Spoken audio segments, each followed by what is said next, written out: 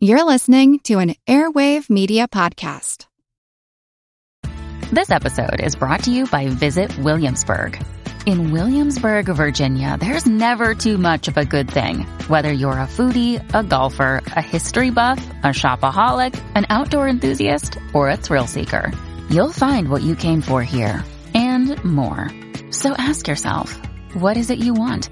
Discover Williamsburg and plan your trip at visitwilliamsburg.com.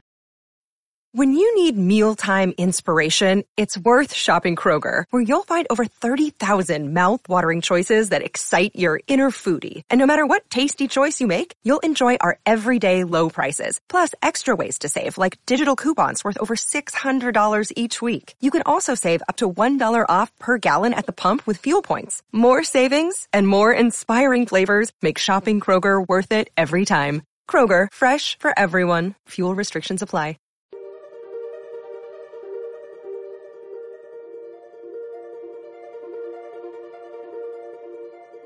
Over 7 million different animals inhabit our planet. And with Okapi, they're solitary. So you're lucky if you find one, and then it's just that. What can they teach us? So they have these things called ossicones, which are two skin-covered horns on their heads. Many species are in crisis and need your help. Organization. So you can find them at www.okapiconservation.org. They were established a little over 30 years ago. Join the movement at allcreaturespod.com. All right, welcome to the All Creatures Podcast. This is Chris. And I'm Angie. Hello, Angie. Today is a beautiful summer day in New Zealand. And it's a beautiful summer day in Gainesville, Florida. Is it? It is. Summer. It's winter I know. there. Well, we're already, not that you remember Fahrenheit anymore, but we're already in 80-degree weather here. It's a little premature, but I'll take it over cold weather. Yeah, almost spring there. So that's the thing about Florida. One day it's 20 degrees F, and then the next day it's 80. Yeah. Just, don't miss that. Yeah, don't miss that. So today we're talking about a really amazing mammal. Beautiful and unusual Okapi. Yeah, and the cool thing is about this one when we decided to do it was this was actually like one of the first zoo animals I ever really got to interact with and touch and feel and feed with my wife when she was working as a keeper. This was one of her animals that she got to work with, and it was just an amazing experience.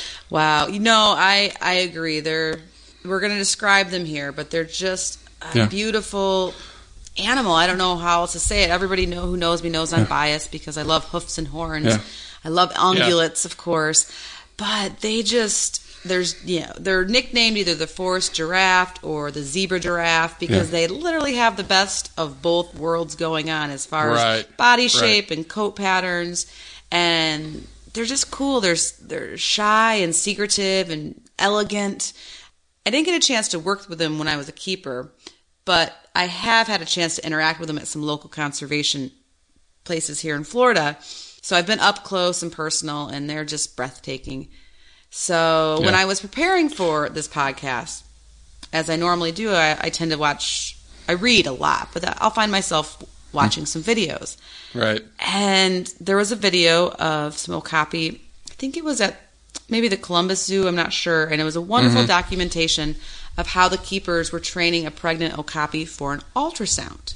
All voluntary contact. The Okapi's just standing there, eating some treats with the keeper, training it and telling it to stay quietly. And then the veterinarian comes in with the ultrasound probe and just puts it on the Okapi's belly. And then you look on the ultrasound screen and you can see the bones and the tissue of this baby Okapi. And I don't know, Chris, for the first time in a long time, I was like, oh my gosh, I need to go back and be a hoofstock keeper. I was just like, I miss it so much. I was just like, that is what I want to be doing today and tomorrow. Not and writing. And every day of my life. And I think about being, missing those. I miss the animals I used to work with every day, but just that connection of helping save a highly endangered large mammal like that. I mean, the keeper staff and veterinarian staff at the zoo are doing incredibly important work. And I was just really, really longing to be a part of that, a little bit more hands-on aspect of animal care. Well, here you go, Angie. Just keep writing, finish out your dissertation, graduate this spring, become Dr. Adkin, and then you could be out there doing the ultrasounds. I know, and the keepers can be holding it for you, right? Well, I'd rather be the one feeding it, though. I love feeding animals. I know. It's fun. So they're really docile, really great to handle, really great to work with. You know, we're going to have an interview with somebody that has worked with these animals before coming up. My dream job, the Okapi keeper. Yes, and he has worked very closely with these animals, and he's going to give us some insight on that. So just to give a description, if you haven't seen an Okapi, and from what Angie's been saying, you know, really people thought, and it's funny when you listen to people outside an Okapi enclosure for the first time, they're like, oh, is it a giraffe or is it a zebra? Because it has, like Angie said, the qualities of both. You have this really mini giraffe. You know, it still stands 7, 8, 9 feet tall at the head, only about 5 feet at the shoulder or 1.5 meters at the shoulder, but it still kind of looks like a giraffe. You know, it has a long neck, not as long as a giraffe's, but still pretty big. And it's disproportionate to its body, where you're like, oh, it's a long neck. Yeah, not like a horse with a long neck. This thing's like a long neck. And the zebra part comes in because they have this amazing striping in their hind end, like striping patterns on a zebra, and their front legs. It's just gorgeous. Black and white striping. And it's beautiful, and similar to zebras, it's like a fingerprint. The stripes are unique to each Okapi. Right. And then their top coat and the coat around their barrel, their neck, and their face is this reddish brown, dark brown. And in some lights, it can almost look maroon. Yeah, it's crazy. Yeah, it's crazy. That's pretty cool. The coat on this is beautiful. So please, look at the show notes. You can see right up there the picture of this animal. It's just gorgeous. They're just gorgeous. And then they also have these huge ears too. Yeah. So, oh my gosh, Chris, I was just going to say that. Like it's silly to focus on an animal's ears, but these are some of the most beautiful ears I think in the animal kingdom. They're big and they're round, and they can actually manipulate them so they can move one at a time in order to listen to different sounds on one side or the other. And it's just, they're just beautiful, man. Right. They are. And their faces, they have this dark coat, chocolate reddish brown over most of their body, but then their faces are lighter and almost have a little bit of whitish in it too. So when they just turn around and look at you, it's just this really cool animal. Yeah, and those ears are just critical for catching sound waves, right? That directs it into the inner ear so they can detect, people, predators, and everything. And that's where they have this name called the Elusive Okapi, or even some people used to call them the African unicorn because they didn't believe it existed. Mm-hmm. Yes. The Okapi is from deep in the Congo, or it was first discovered in the Ituri forest in today Congo, or the Democratic Republic of Congo. Which was formerly known as Zaire years ago. Right. Mm-hmm, mm-hmm. And so this was actually one of the last large megafauna ever to be discovered. So out of all the species of large mammal, unless there's one out there that we haven't found yet. Right, maybe there is. Yeah, but this was the last big one because it was so hard to find. Imagine these deep forests where people hadn't been. So it's really interesting listening to how these animals were discovered. So in Africa, they were known from the local indigenous people that there was this animal for thousands of years. They knew it existed. Yeah, the indigenous people always know these things. It's more the Westerners that need to get caught up. Right. And so so the early explorers heard about this mythical creature, and the story goes with one of the local tribes, and this was the late 1800s, and they described this creature and they called it an Atti. So Atti. And in their language, it meant donkey. So they thought, they were saying, oh, what's this creature? And they're like, oh, it's Atti, like your donkey that they were using to carry their supplies. And then in 1901, Sir Harry Johnston, when he was exploring Central Africa, he was actually given the skin, or this crazy coat that we just described, and a skeleton of the Okapi, and they were finally able to describe this animal, but still had not seen a live one yet. And it's still elusive. And what I think is kind of interesting about this story is that Harry Johnston, which years later the Okapi scientific name would be named after, he was the British governor of Uganda at the time, and he had found out that some not so nice people were exploiting local indigenous pygmy people that were native to the region. Mm-hmm. And Harry thought this was very inappropriate, and so he rescued the local pygmies and returned them to their homes and deep into the villages of what is now the Congo. And they were very grateful for this, and they are one of the ones that mostly confirmed the rumors and said, yes, there is this animal out there that's big and unique and very elusive. And so he was, he was one of the first ones then to actually send back the remains of a carcass to London, so then the Western world could be enlightened about this new creature. And it caused a huge media sensation.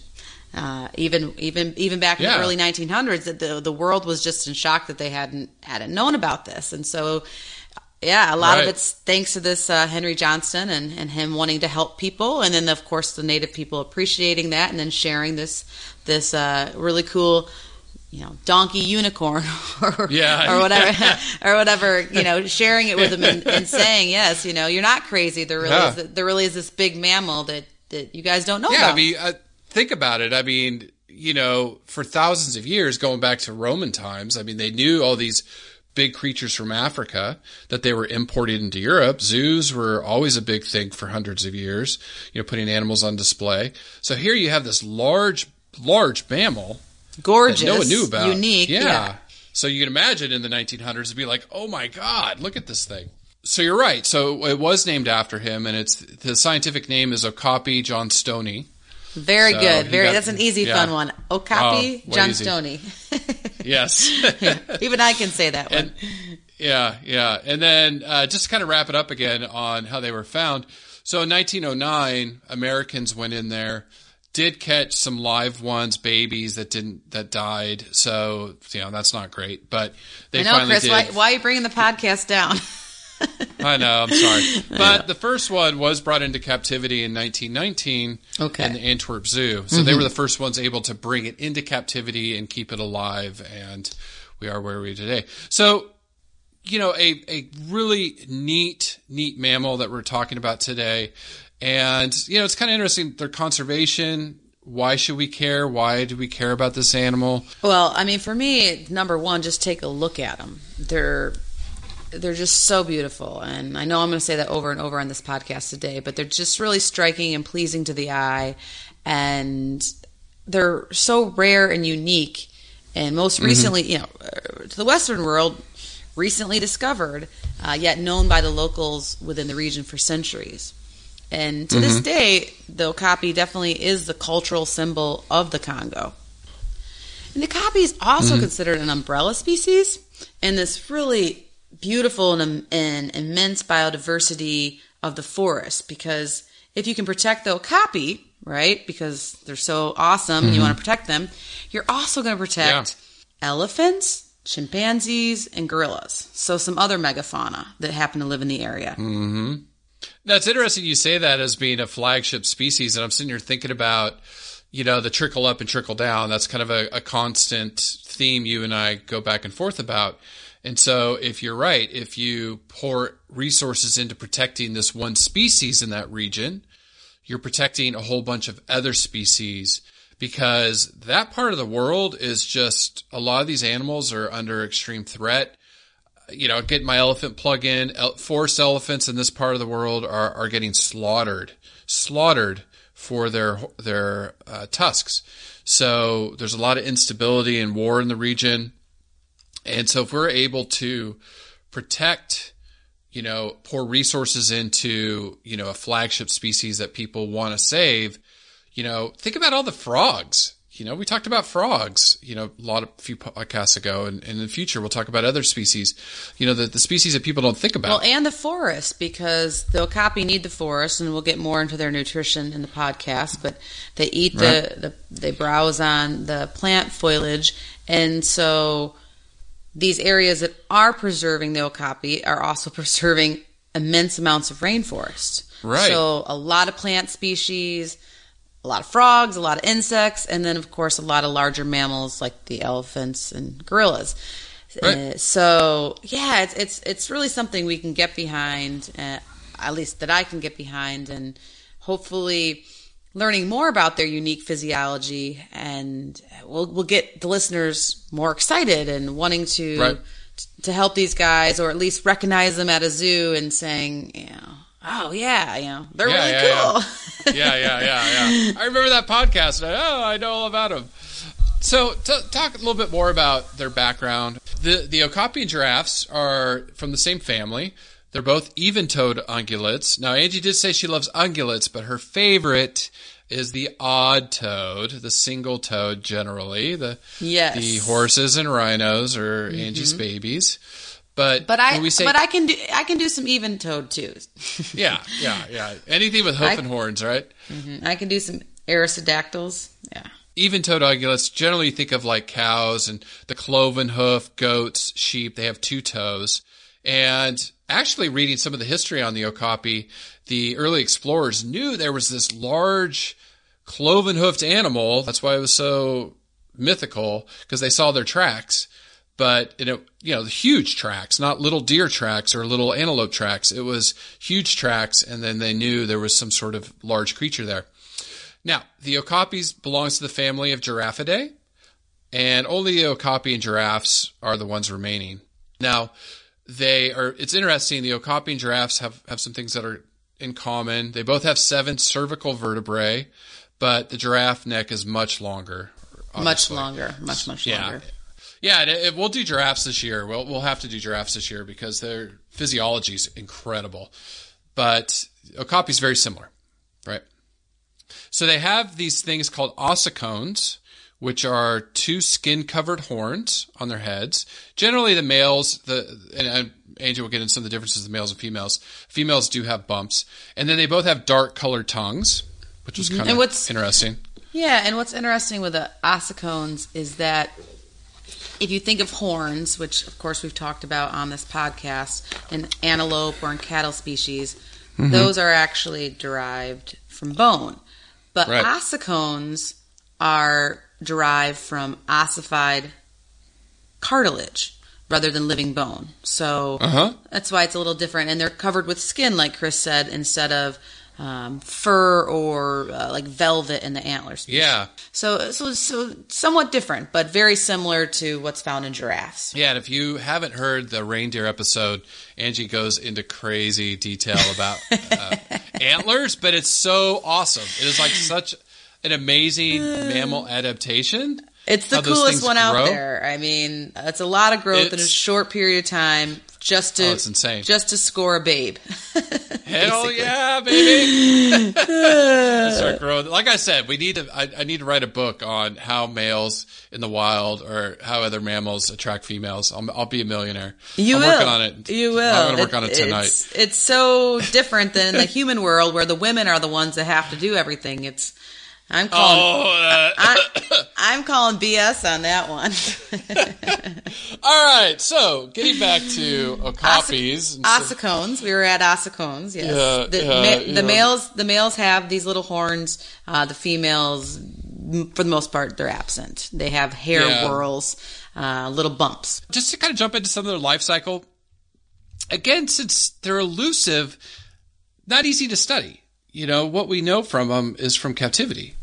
Right. It's really hard to track something in the woods that dense woods up in the elevation that's shy and elusive. It's only active diurnally and maybe and sometimes in the darkness.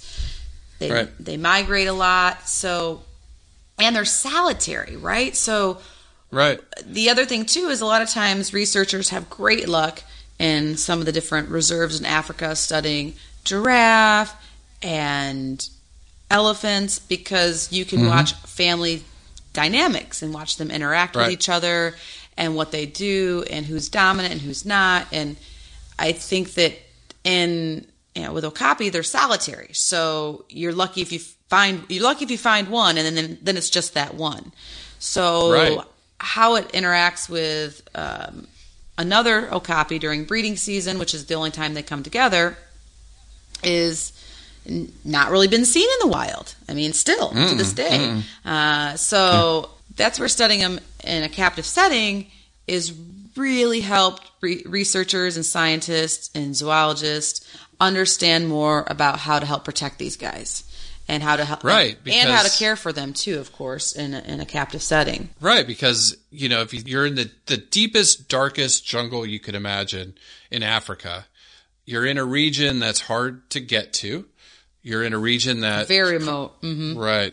Pretty contentious. Off and on. This animal hears you way before you even know it's there, so it's going the opposite direction of you, and it's a flight animal, so it typically wants to flee from something it's scared of. Right, it's extremely shy. And just recently they've discovered that they're diurnal. For a long time they thought they were nocturnal, and that's why you never saw them. But we know that's not true, right? That they actually are diurnal. Some of the things that they've been able to kind of track a little bit, some studies have shown the male territories could be greater than 10 square kilometers or 6 miles, but they tend to think that's about right. Overlaps with some female territories, so females are about half that, is from the one study I saw. And males will migrate continuously, while females will tend to be somewhat sedentary. Right. And that, they can overlap, but typically they don't interact unless it's breeding season, male and female. Right. Yeah, it's just, crazy. So, I guess that's a good segue into kind of some of their behavior and what you could find, besides what we know in captivity. Right. Well, and I think that's the beautiful thing about research and animal lovers out there like myself. I found, when I was preparing for this podcast, I found myself, like I said, just watching the videos of them eating. And I was in heaven. Yeah. Of course, herbivores, that's what they tend to do. They tend to eat most of the time. Graze, or these guys browse. But yeah, because of diligent researchers and zookeepers and animal care staff members, we have learned a lot about them, and at least in a captive setting. And we know that they're essentially solitary. They come together to breed. It's been reported that grooming is a really common practice for Okapi, and they'll focus on their neck, and when they groom themselves, they use their tongue, of course, as you would think a dog or a cat or something. And interestingly enough, about the Okapi, their tongue can be 18 inches long. Wow! So that's I don't know the metrics on that off the top of my head, but it's a foot and a half. Okay. Yeah. And that's a long tongue. Yeah, and that's of like course, 40 centimeters. Yeah. And of course, they evolved this tongue for a purpose, because that's what nature does. It does things with purpose typically. And the purpose is so that they can reach leaves that are higher up, similar to a giraffe, or use its neck to get different things that other animals can't specialize in.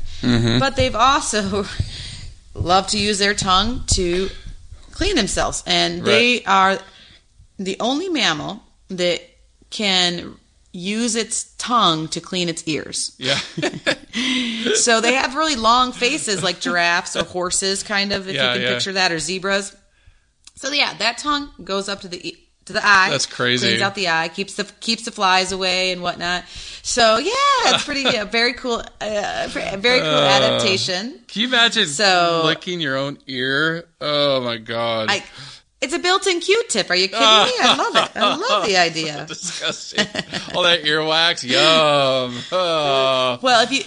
But Chris, if you clean them out every day, there's not going to be that much earwax. So. Oh God. So yeah, the very, very talented Okapi can do that. Yeah. And as Chris has hinted to earlier, it is a docile, tranquil animal, shy, people call it, along with being elusive.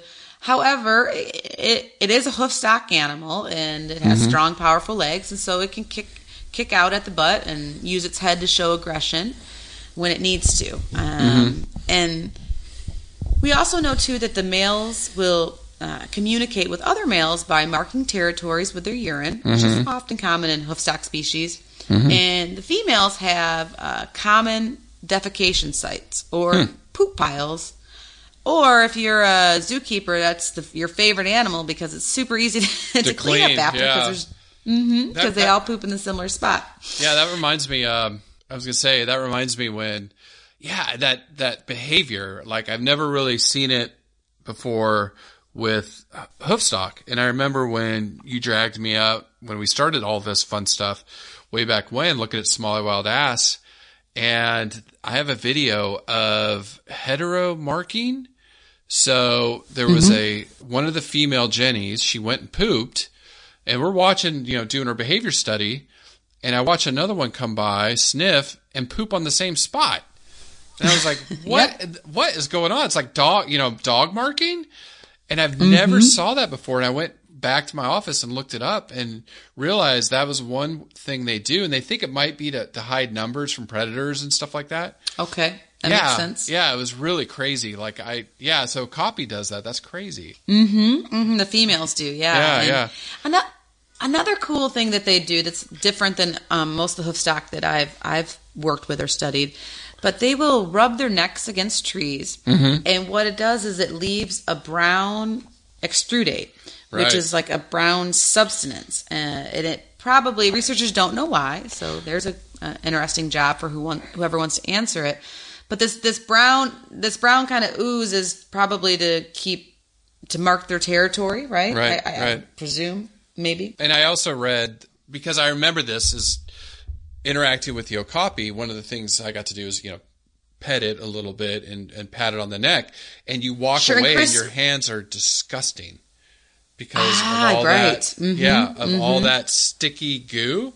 And what I did read is they kind of think it might help them stay waterproof with their coats. That might be. Well, go ahead. No. I'd say that may be one reason. Oh, okay, yeah, and I think the other thing I was going to ask you, I haven't got to touch one, and so you have that one up on me. Now I want to go rub on some Okapi, man. But I have to ask you, since you've had that privilege, what minus the brown, sticky oozy stuff on your sticky stuff on your hands, but what did their coat feel like? Because I've heard it be described as short but velvet like. Right. Yeah, that's what I remember. It's soft. This is going back.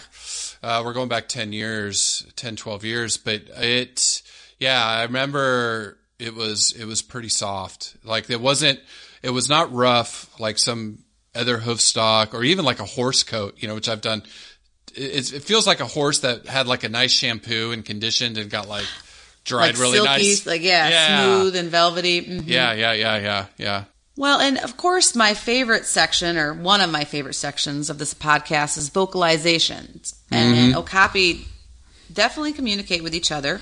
A lot of times females when they're ready to breed, but their vocal cords are poorly developed compared to a lot of other hoofstock. Maybe because they're like a living fossil. Yeah. But 3 sounds that they commonly do make is called the chuff. And that's a contact call that's used by both male and females. They also moan. So that's going to be the female during courtship. Like, hey buddy, come on over here. So she moans. And then the infants, when they're under stress or they're not happy, they make a vocalization called a bleat. Unfortunately, though, I'm not able to give you an example because there's not one out there for me to use that I have access to. So it goes to show that there's just not a lot, these guys are still very secretive. They're still, even though a fair amount are, live under human care, there's still a lot that we don't know. Don't know, or that isn't heard or fully understood. Maybe I'll have Jesse mimic some sounds, but it's interesting, you're talking about like, they're primitive or they don't vocalize as much. And this is what I love about learning about all these new species. You think about it, they don't need to really vocalize, right? They don't want to vocalize. They want to be just left alone. They don't want to highlight themselves. So they haven't really had a need to develop, a rich vocabulary. So I bet you they're not a herd. Yeah. They're not a herd animal, so they don't need to be communicating with each other all the time. They only really need to be able to talk to each other, to find each other, to breed. Maybe we need to find you and then be on their merry way. Find you some money for a postdoc, because it would be awesome to study Okapi social behavior, because I bet you that even though their vocalizations aren't that complex, I bet you their non-vocal communication is very complex. I would agree with that hypothesis, Chris. Hoofstock in general, whenever I'm giving horse lessons or talking about horse behavior, I always talk about the two main forms of communication, the verbal, of course, what sound does a horse make, but then the nonverbal in the horse world is way more important than the verbal. I mean, you can read their body language and know pretty much a lot of what they're thinking, or be able to anticipate what their behavior is.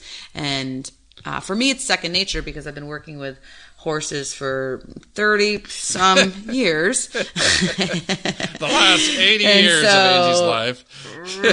Yeah. So, and in my previous life too. So, but but you bring up a really good point. And, and I don't know how much research has been done on that, but I guarantee, especially between a mother and a calf, because she needs to talk to that calf all the time about what to do, what not to do, how to behave, how not to behave. But if she's not making all these vocalizations, she must be doing it in more non-vocal ways. Non-vocal ways, which I non-vocally communicate with my boys a lot, and where I just look at them, I give them the stare with my lip kind of tightened, like you better understand what I'm saying, son. So us mothers have a lot of non-vocal communications that we do, and kids pick up on it. Well, I was doing a lot of vocal communication yesterday morning, driving out to that gorge because the boys weren't happy. Then at the end of the day, they're both laughing in the back of the car about how much fun they had. But no, so just benefit for the listeners real quick too. When we talk about non-vocal communication, think of body posture. In horses, it's easy. We look at the ears. We always say the ears are the barometer of the animal's mood. But in an Okapi, it could be, what's a threat behavior for them, which would be interesting because they're pretty docile. What would it be? But, like a horse is either going to pin its ears and drop its head, get ready to bite you, or turn around where it's going to kick you. Yeah. So that could be something, that a Okapi would do, but non-vocal, versus us who like yell, or a primate, screaming as a vocal communication. So anyways, that was interesting, really interesting stuff. Well, and I think with Okapis living under human care, I think some of of course they care about their social behaviors, but one of the first things they wanted to study with these guys is what they eat and how best to feed them. And when they're not living in the Congo, in the middle of Central Africa, how do we feed them in North America or in Europe? Right. That was a huge priority. And then secondly, the other priority, of course, is breeding them. What are the behaviors needed to make them happy, so they can breed, and so we can mimic their naturalistic behaviors in the wild. So, for instance, you're probably not going to see a lot of males and females together in a captive setting, because that's not how they would be found in the wild. Right. Now you'll see moms and offspring together, maybe siblings together for a while, or females probably can be nice to each other together. So, but there's a lot to learn about these animals in order to take the best care of them, which is the number one goal of zoos and conservation centers. So with that being said, we do know a lot about their nutrition, because that was a very important thing to study. Right, and it's made me think, about your research, and how it affects animals in captivity. You're doing this phytoestrogen work, and I was actually bragging about you yesterday to not, pat yourself on the back, but Angie's doing some incredible work that potentially has some really game-changing stuff for a lot of captive species. And so Jesse and I were talking about your work on white rhinos this weekend, and how we thought, bringing them to captivity and knowing their diets. So you're right. So with Okapi, You're making me blush, Chris. It's amazing. You've worked very hard. So Dr. Adkins, pretty quick. The nutrition's very interesting because it's so varied. It is, they're a browser. So that means they like to eat plants, bushes, leaves. They eat fungus, some types of fungus, the fruit. They found them. They actually graze. They browse on ferns. And so over 100 different species of plants, which is insane. It is insane. They're designed with that tongue to reach and pull up and grab whatever leaf they want. And interestingly enough, they're Africa's only ungulate that browse predominantly on the forest leaves. Right. So giraffes are going to browse more on the savanna type shrub leaves and trees. So it's pretty interesting. And they're ruminants, though, and that's very similar to cows, different than horses. Horses are not ruminants. Horses are considered monogastrics, like us humans, so they have one stomach, whereas an okapi, or a cow, which is a ruminant, they have 4 chambers to their stomach, and ferment grasses, chew cud, which is a very common behavior. Anybody who's observed cows, you can see them ruminating, right? So they're chewing they basically regurgitate some of the grass they've eaten and re-chew it and then swallow it again. Right. Yeah, and they're breaking down the particle size so they can digest it better. Try to get whatever nutrients they can out of it. And researchers do know that these over 100 plant species that the okapis are known to eat, some of them are poisonous to humans and other animals. They don't know how the okapis do fine with them. That's, I guess, more studies later on in the future, but they do know that they do okay with it. And when researchers do fecal analysis, they find that of those 100 plant species, there's no dominant type of food. They'll eat, like you said, shrubs, fungus, fruits, grasses, lots of leaves and tree buds, and they eat up to 20 to 27 kilograms, or for me, 40 to 60 pounds a day. So that's a lot. Wow. That's a lot of food. Yeah, they eat a lot. Yeah, that is a lot. And it was interesting you talk about the poisonous plants. I remember the white rhino episode, or the rhino episode, we talked about white rhinos able to eat some of those plants. And I think, part of the rumen does protect animals from, like cows can eat moldy hay and survive. It's not good. It's not preferable. You don't want to feed an animal moldy anything, but they can eat moldy hay, and the rumen will basically cleanse it for them so it doesn't kill them. Where you feed moldy hay to a horse, you're going to kill it, or you can kill it.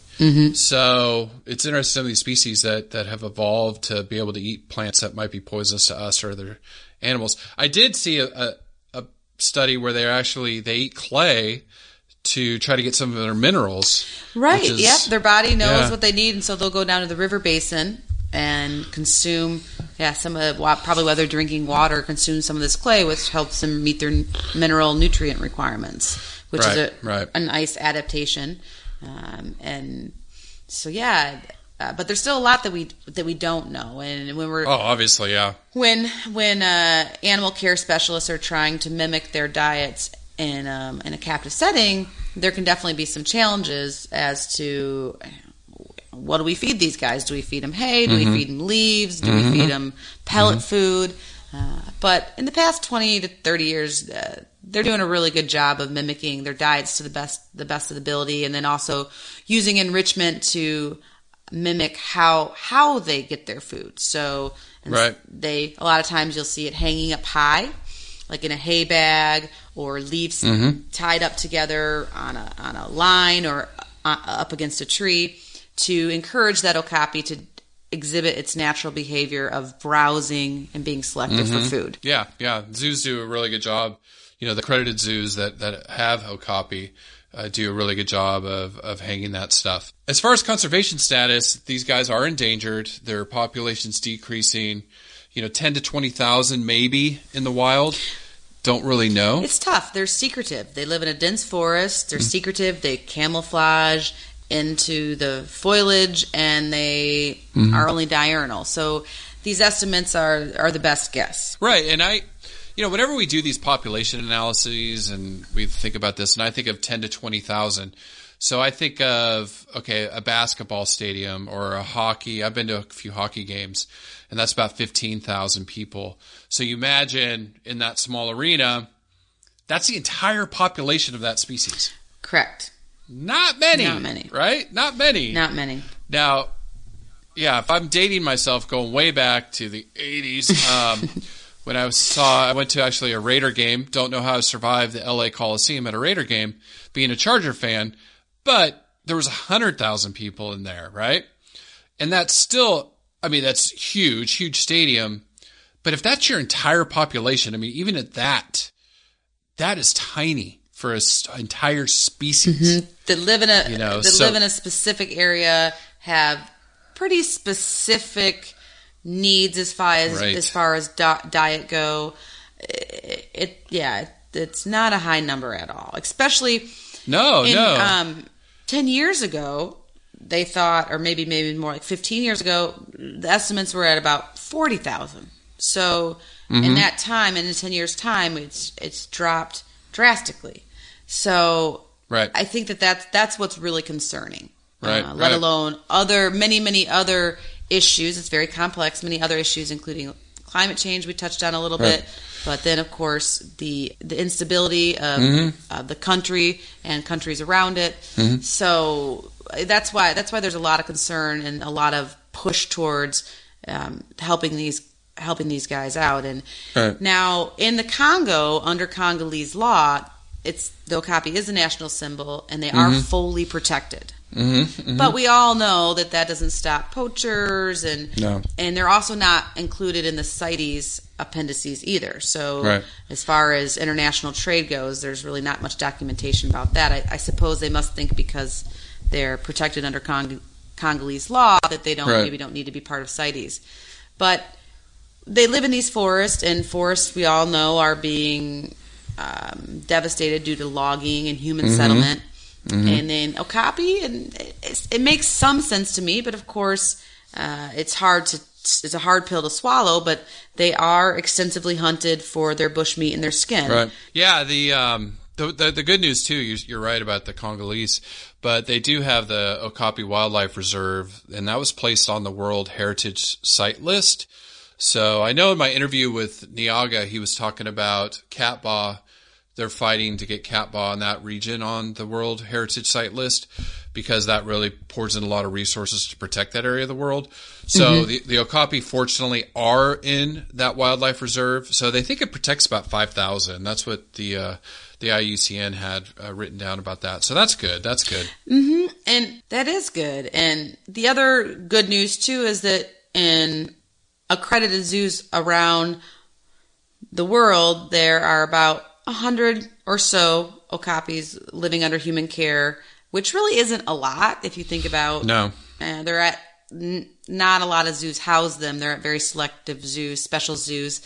So, but there's still at least a population that's outside of Africa that potentially acts as a genetic bank or reserve for what's happening over in the Congo.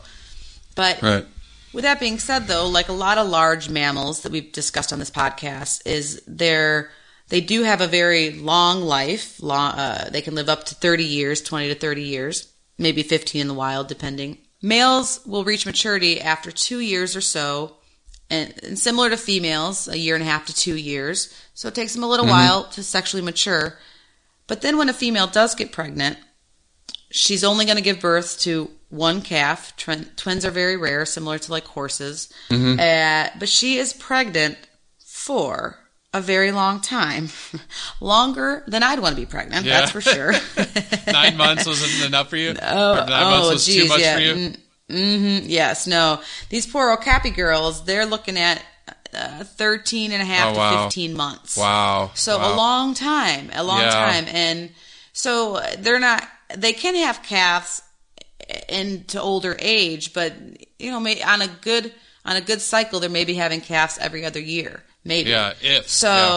If they can find a male, and then if they get pregnant and the pregnancy sticks, so their turnover time is slow, like a lot of large mammals, and with with that comes the pressure of they're not able to reproduce quickly. And so when we're wiping out hundreds or thousands of years due to either poaching or deforestation, that's going to be really hard to rebound from that number. Right.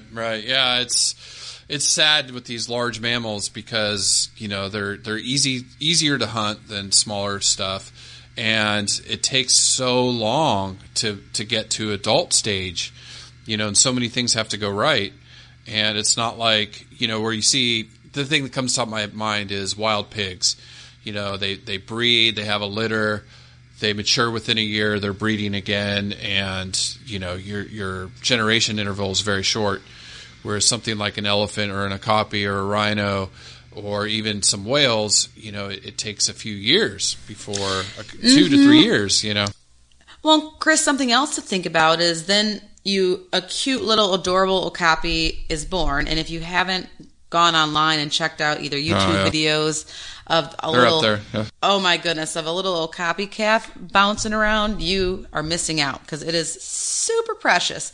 But what some of their natural behavior is that when the calf is born, of course it can walk pretty quickly, obviously like a horse, but the juveniles or the babies are kept in hiding. The mom will den it down in like a little nest area, similar to maybe what deer will sometimes do. And then she leaves it there and goes out and forages for the day or whatever her time her foraging is. And so the offspring is left there very vulnerable. So just because an okapi gives birth to a healthy calf, there's infant mortality from predators. Right. A common predator to an okapi is going to be the leopard.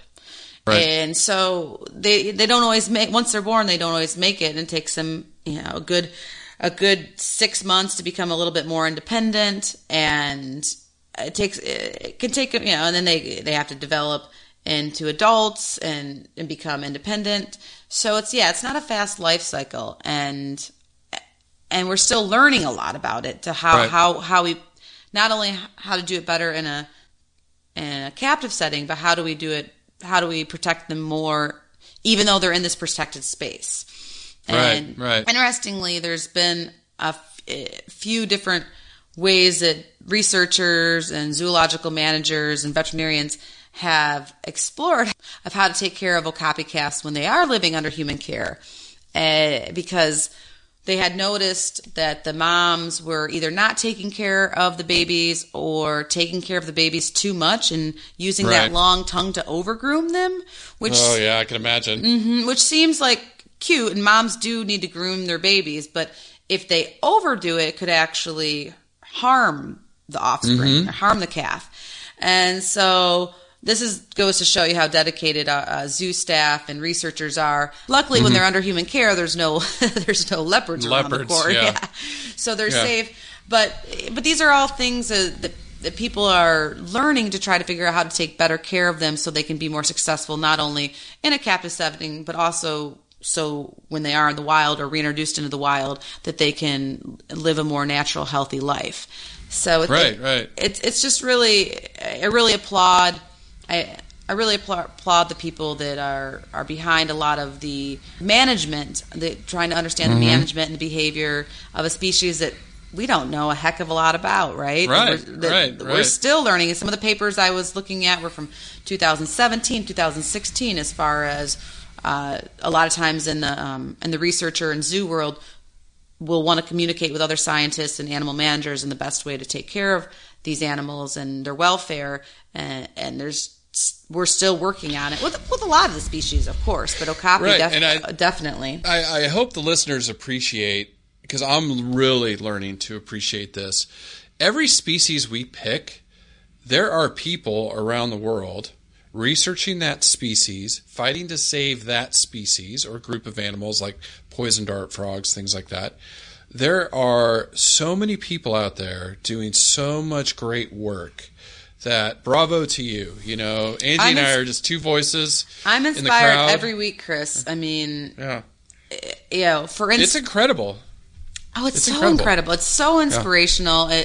It really makes me love this little part-time hobby you and I have going on. Yeah. In fact, this week I have, of course, my two organizations. But the first organization just blows my mind away. It's called the Okapi Conservation Organization. So you can find them at www.okapiconservation.org.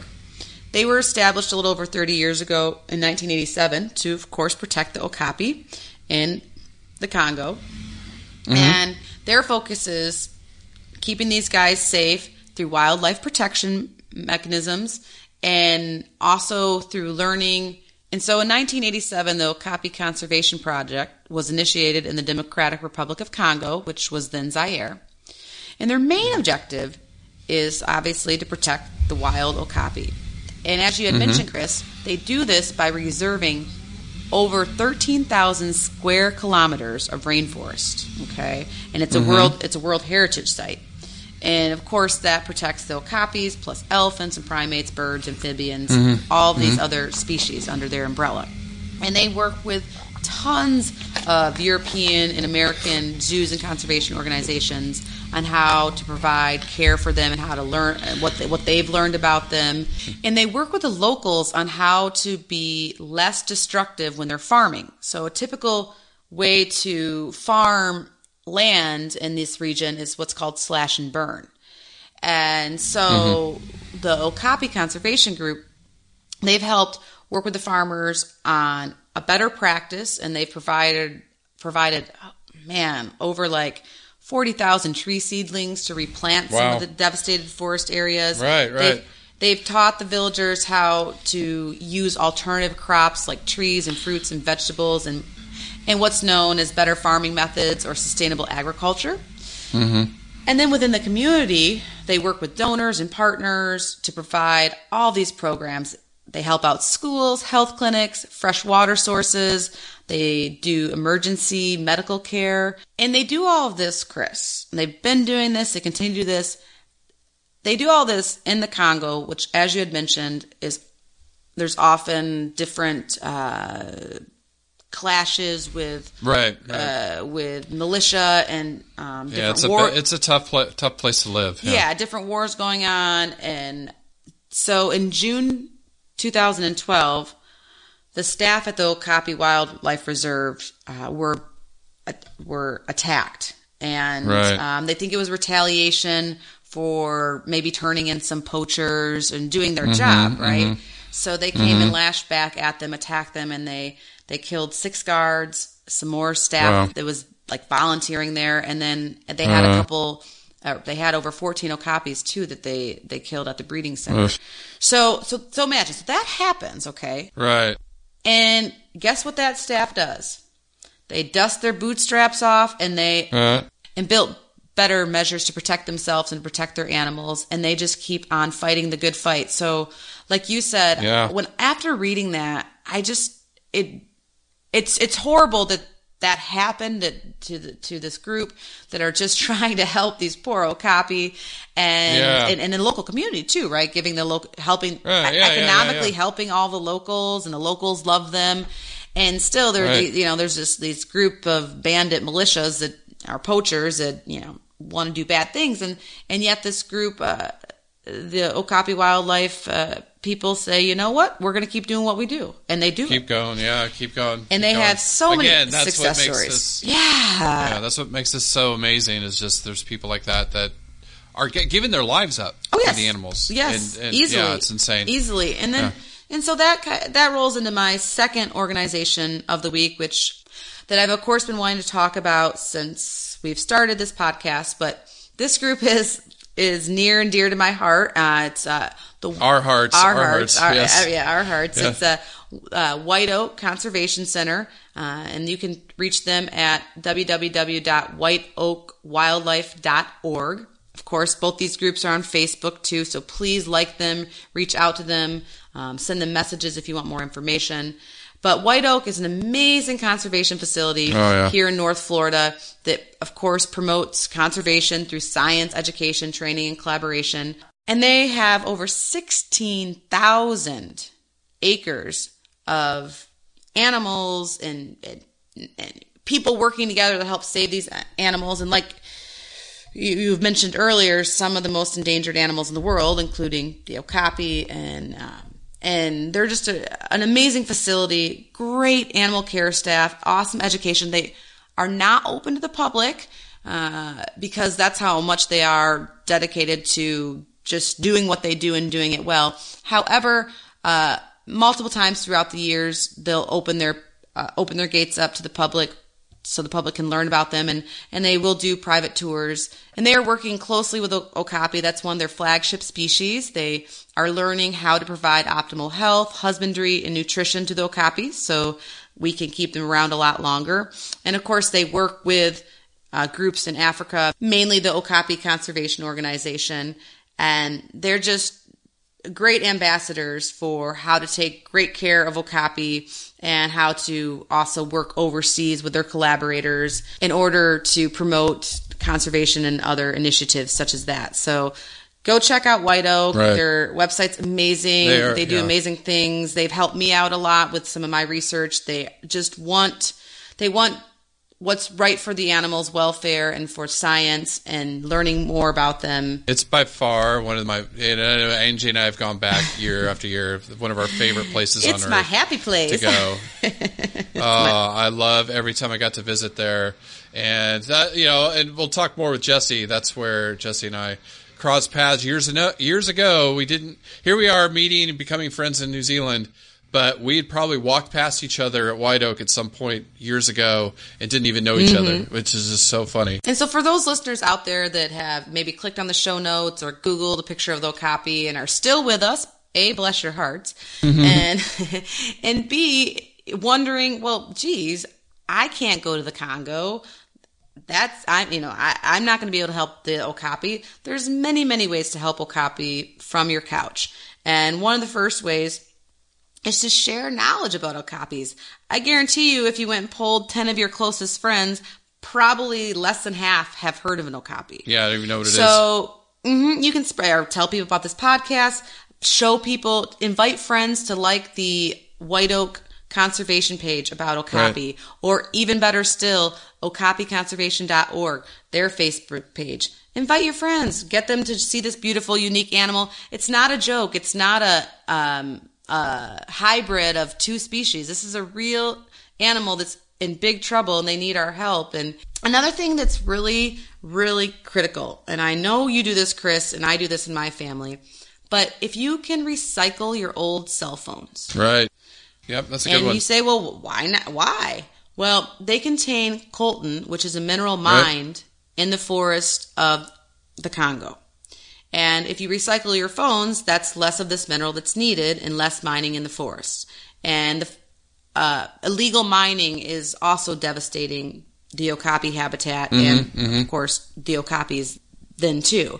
So that's something anybody, I mean, we all get new phones like every year or every other year. So just and there's recycling centers. Some companies even offer incentive for money or discounts. So recycle your phone. Cool. And then just for us, if you could follow us on Facebook and Twitter, that'd be great. You can find us there, All Creatures Pod.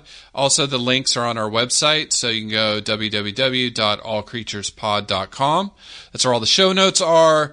The blog's been a little quiet lately, but I'll pick it back up once my container gets here. It's been 2 months without my desktop, but should be here next week. So I'll hopefully be back in business and much more productive than I have been, especially I'm enjoying New Zealand. So, but anyways, thank you for listening. Thank you so much. Listen, learn, share. Join the movement at allcreaturespod.com.